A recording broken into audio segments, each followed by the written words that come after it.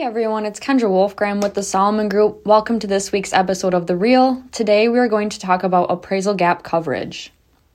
So let's first start off with the definition of an appraisal. So this usually is required by your lender to ensure that the amount that you agreed to pay for the home is equal to or less than the appraised value. So we want that appraised value to be either greater than or equal to the amount that you're putting in your offer.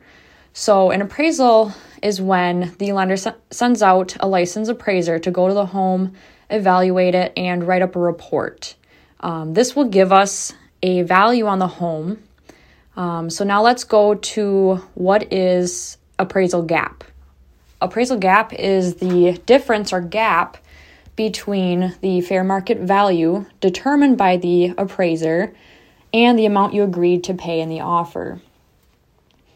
So like I mentioned, we want that appraised value to be higher than what you put in the offer or equal to. Sometimes, the amount can come back lower, which is what the seller is concerned about. And that's where appraisal gap coverage kind of comes into play.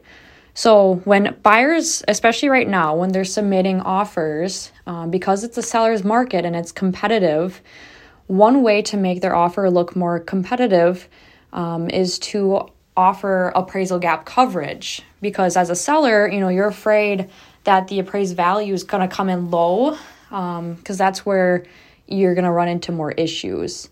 So what buyers are doing is they're saying, we will pay X amount of dollars above the appraised value, if it does come in low, to kind of make up for that difference or that gap.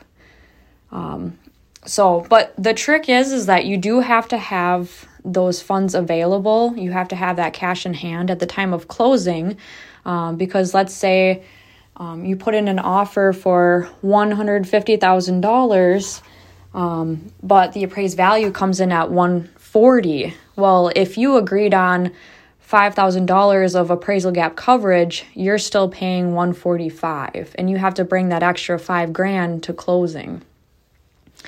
And then we can kind of get into what should you do when the appraisal is less than the offer. Well, like I mentioned, you could right up front in the offer, say that you're going to pay that difference. Otherwise, if you don't do that, then there's a few other options.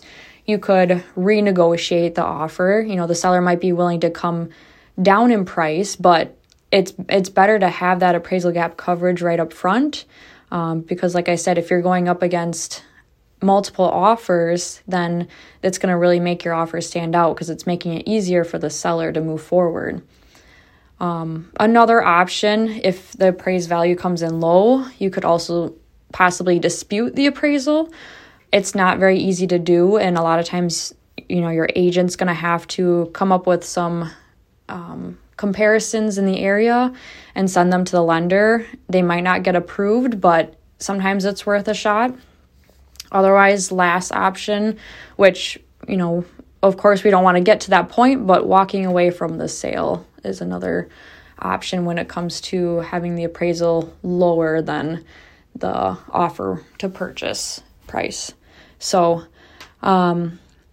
if you have any questions about appraisal gap coverage or any other questions regarding real estate, feel free to reach out. We would love to connect with you and give you some more information. But thanks so much for tuning in for this week's episode of The Real. Let us know if there's a topic that you want us to talk about next.